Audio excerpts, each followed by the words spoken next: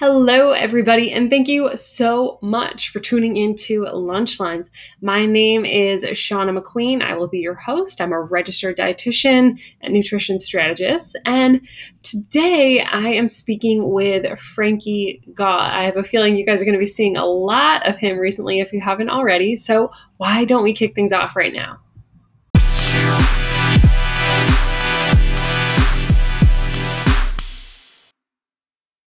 Thank you all for joining. I am here with Frankie Gaw, the author of the upcoming cookbook, First Generation. Frankie, thank you so much for joining me today. Yeah, thanks for having me. So first, why don't you tell us a little bit about your cookbook? Yeah, so my cookbook is a it's like a collection of recipes that kind of span my experience as like a Taiwanese American, like first generation immigrant. My family, they're all originally from Taiwan, and then they all immigrated together back in the 70s and 80s. And then I was born in the 90s in Texas. And so I feel like I've grown up with this like hodgepodge of all these different cuisines. Like, I grew up in Cincinnati. So I grew up with a lot of like Midwestern food, comfort food. And then I also have my family's food, which is like dumplings and noodles and all these kind of like home cooked traditional meals that I've always had. And so I really wanted to like create a cookbook that kind of was a collection of that experience where I feel like, at least for me, like I had never really seen a cookbook that um, kind of showed the immigrant experience and like what that food is like, where it's not completely traditional, but it's not completely American either. And so, yeah, I just really wanted to represent my own personal experience as a Taiwanese American immigrant through a cookbook. So, yeah. That's so beautiful. So, what was it that actually kind of got you excited to get in the kitchen and start experimenting with all of these different flavors and recipes? Yeah, I mean, my family has always been like a food family. Like, everyone has always known how to cook, and so I just like grew up with food around me, and so, um, but like because I grew up with a lot of women, especially in my family, and so they were always the ones cooking, and they would never let me cook, so I always just ate their food. And then at some point, like when I was older, um, in around college time was when I started to really um, be interested in actually cooking because the food in our college campus wasn't so great. Um, so I started cooking, and then I started with just American food, just because that was what I was used to eating in college. And then as I started getting older, I started thinking about the food that I grew up with, and I was like, oh wait, like I could actually learn how to make those comfort foods that I always crave, but I never can get them like unless I go to my grandma's house. And so that's what started that spark of like, okay, like I'm going to start cooking the food that I grew up with and that has a lot of nostalgia and comfort for me. So yeah, I started cooking my family's food around I don't know, it was really only just a few years ago. And slowly I started learning all these recipes from my grandma. So she writes down all her recipes on like just random pieces of paper. So I had like my aunt translate all the recipes and send them to me. And then I also would fly to my grandma's every now and then to watch her cook, and I would record her like with my phone. And then slowly just kind of figured out how to make all these different types of food. So yeah. I mean, that's incredible. I mean, it's such such an awesome experience of being able to get that like really authentic, like straight up grandma's cooking. Yeah, totally. Yeah. And I was like, and I think the other thing too is like my family's not that big. Like I only have four other cousins, and like none of them are really interested in cooking. They just like to eat it. And so I was like, oh shoot, like if all like once I'm like old and like everyone else is gone, like no one's gonna know how to cook these recipes that like we always want to eat whenever we're at our family's house. And so that kind of also jump started the like, oh, I better like learn these recipes so I can like pass them on and document them, so they're never just like lost with like my generation of like cousins that doesn't care about cooking. So yeah. Absolutely. So what was that like kind of learning these really authentic recipes that you grew up with, but also kind of putting your own flavor on it? You know, how did you kind of balance those things? What was it like recipe testing and all that stuff? Yeah. So yeah, I think I started with just like trying to learn all the basics and like learn how to do them like directly from my grandma. And then um, I've always been someone who's just like very creative. Like I really like thinking out of the box. Like my profession before like cooking was a designer in tech. And so I've always been someone who likes to kind of just like create and kind of see what I could figure out and combining different things. So with food, it's like, you know, trying out and experimenting with flavors, and pulling from different places. So like pulling from both like my family's background, but also pulling from my own experiences growing up, like in Cincinnati, and kind of seeing like if there are any similarities. So I've always just liked doing that as just through food, just like creating different combinations and like thinking about different food memories and seeing what comes on the plate as a result of that. Yeah. Is there a specific food memory that like really sparked one of the recipes in the cookbook? Yeah, so I recently just I've just been doing a lot of like small dishes and appetizers, and um, like one specific recipe that I'm really excited about is this cornbread that I made. So one of the food memories that it's based off of is like our family used to always go to Cracker Barrel in Ohio. Like we just like love Cracker Barrel, and Of we course. always ordered, yeah, so good. And we always ordered the cornbread. Like my family had never had cornbread until we went to Cracker Barrel, and so we were just like obsessed with getting the cornbread every single time we went. And so that's just always been like a distinct memory. Like my love of cornbread was always from Cracker Barrel, and so I wanted to like have a bread that had the flavor of Cracker Barrel cornbread.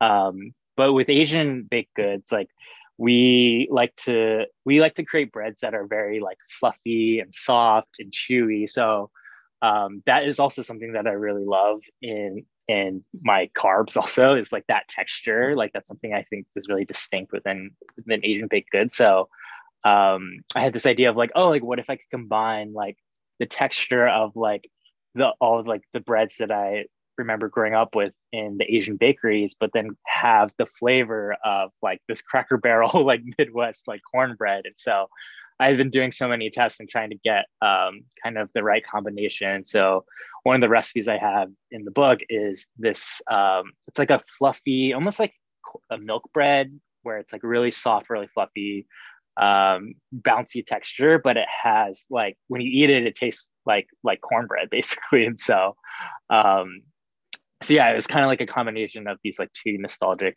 experiences that resulted in this like recipe. So That's so yeah, cool. I love that combination. So, yeah. so typically, those like fluffier breads would be maybe like a yeasted bread, but the cornbread Mhm. is what probably just Yeah, it's right? usually not. Yeah, it's just like cornmeal and yeah, the flour and yeah, so it's not yeasted. So It's so interesting because when you start playing around with these traditional recipes, like the like chemistry and the food science behind it changes. So if mhm. you're trying to really go for one particular texture or even a flavor, sometimes if you're using some alternative ingredients, things can get a little Yeah, challenging. yeah, for sure. Yeah, I definitely ran into a lot of challenges of like putting too much cornmeal and corn flavor, and then the bread was just like cornbread basically without being fluffy. And so yeah, it was like a science experiment for sure. That's that's cool. And that is a recipe that I will be like on the hunt for as soon as the Yeah, book gets released. thanks. That sounds really great. But it seems like also when it comes to the cookbook, aside from all of the recipe testing and all of the Mhm. background work you did, you also shot everything yourself. Is that true? Yes, yeah, yeah. So for the cookbook and yeah, and for my like Instagram too, yeah, I shoot all my own photos.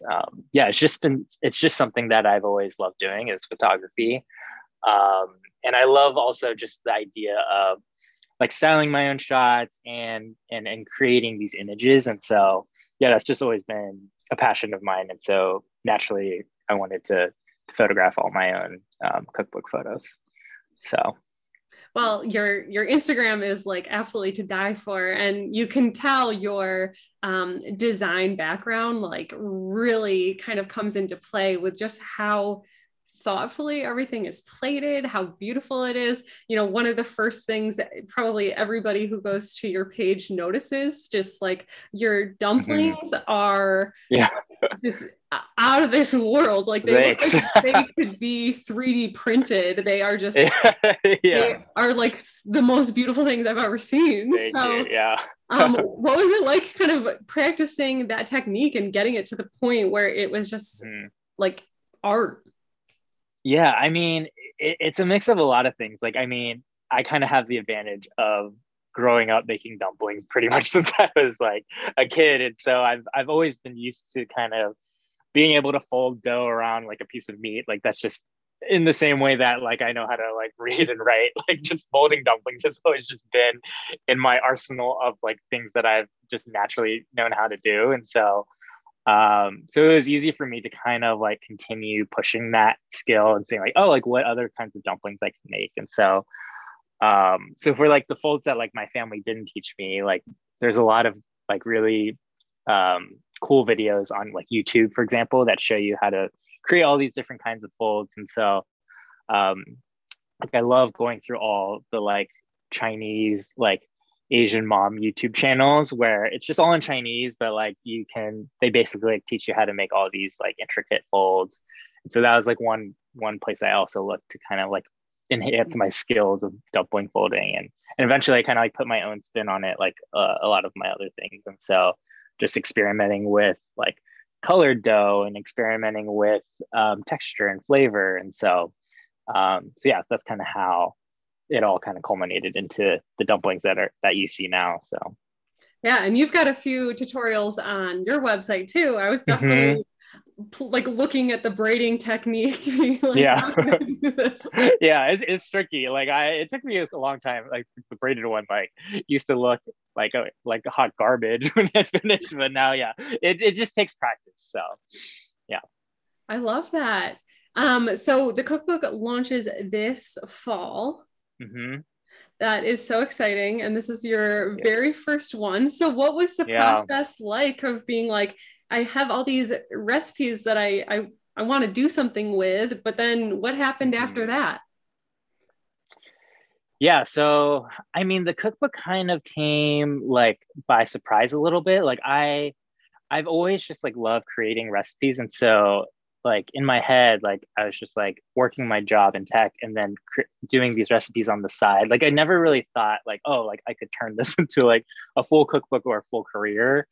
So I always knew I wanted to make a cookbook at some point, but I never really, yeah, I never really imagined that it would happen that soon. So so when the cookbook deal came about, like I think the process was just um, me going through a lot of like the different memories and foods that I had growing up, both from like my family's Taiwanese background, but also just like things that I loved growing up as a kid, like, you know, Pop Tarts and Eggo waffles and McDonald's, like pulling all these different things that like kind of make up my culinary experience and just coming up with a bunch of different ideas around that.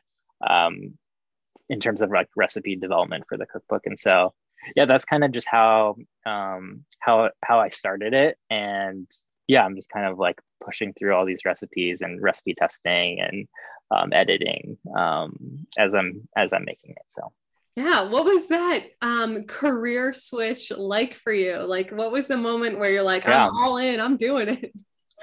I mean, yeah, it was yeah, it was definitely a moment of like, am I making the right decision? Like, what am I doing? Like, this is crazy. But because yeah, I was in tech for like 7 years up until last year, and so it was kind of like my comfort zone. Like I was like, okay, like you know, I love being a designer.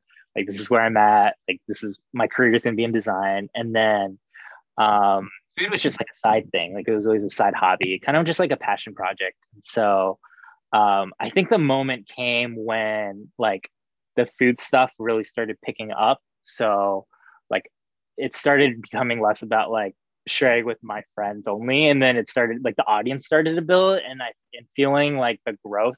It just started becoming more and more of like a second job. And so by the time last year, when like we were in the pandemic, like I was in Zoom meetings for work, and I'd be literally like, kneading dough and like mixing meat like in the middle of like a product strategic review. And like I didn't really care because I was like, I'm at home, like I might as well like, do the things that I want to do.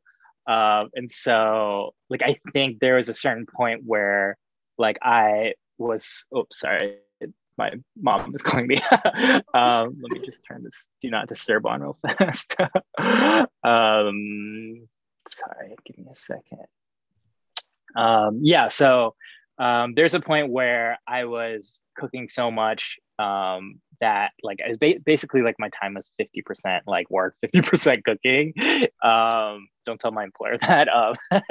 And so yeah, and so at that point I was like, okay, like I'm spending so much time cooking, like, and I was trying to assess like why, and it was because I was just like so passionate about it. And so I kind of was just like, life is too short. Like, I should just like go for my dreams a lot earlier than like, it's always been something I've wanted to do, but like, I don't know, the pandemic really just like put things into perspective for me. And I was just like, I should just like go for the things that might not make sense now, but like, if it doesn't work out, it doesn't work out. It's okay.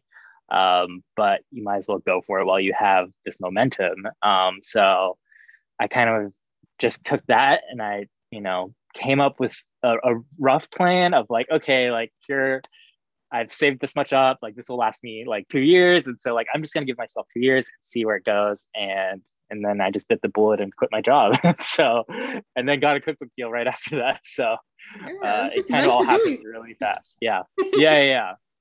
So I'm really grateful for being able to even like do this so quickly. So That's yeah. wonderful. So what are you thinking, as you are continuing to like build your own brand, your own kind of Yeah. like culinary niche? What are you Mhm. thinking about for the future? Yeah, I mean, I have a lot of different ideas. I think for me, after I finish writing, I really want to get into video because I love shooting video also. I feel like it's like an extension of photography. Like even just like in the past with design, like I've always loved storytelling and creating like a whole narrative, people to kind of engage with. And so video has naturally always been something I've been drawn to. So I think I'll probably start shooting videos right after I send in my manuscript, and maybe even like work on some of the recipes that are in the book. So by the time the book comes out, people can have like a companion piece to kind of experience the cookbook. I think long term, I would love to have like my own product line of something, whether that's like a frozen dumpling brand or to have my own like cookware. I actually studied industrial design in college, so I've always loved like physical goods. And so, yeah, like having some sort of like home goods line paired with like food, I think would be amazing.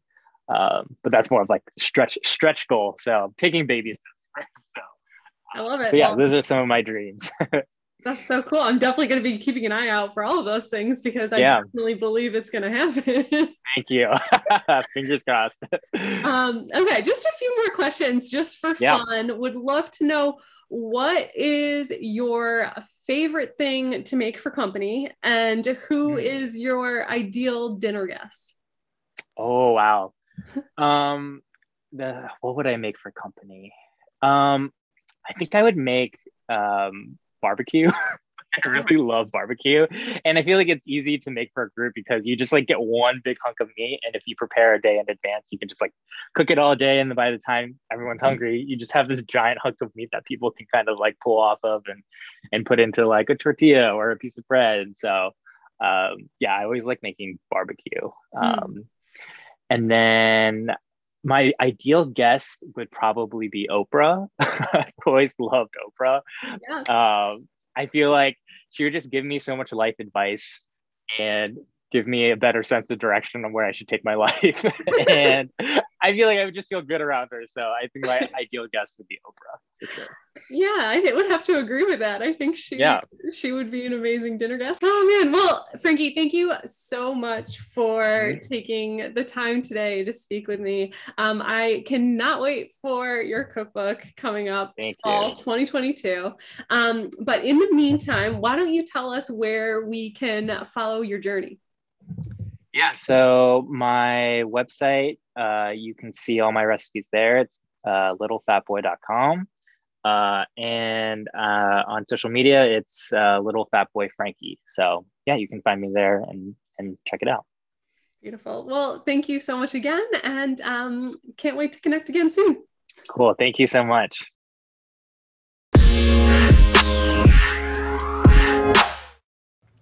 All right, that is our show. Thank you so much for tuning into Lunchlines, and thank you so much to Frankie Goff for his time and coming by to speak with us. If you aren't already, be sure to follow him on Instagram at Little Fat Boy Frankie to learn more about his upcoming cookbook and see some beautiful, beautiful photos.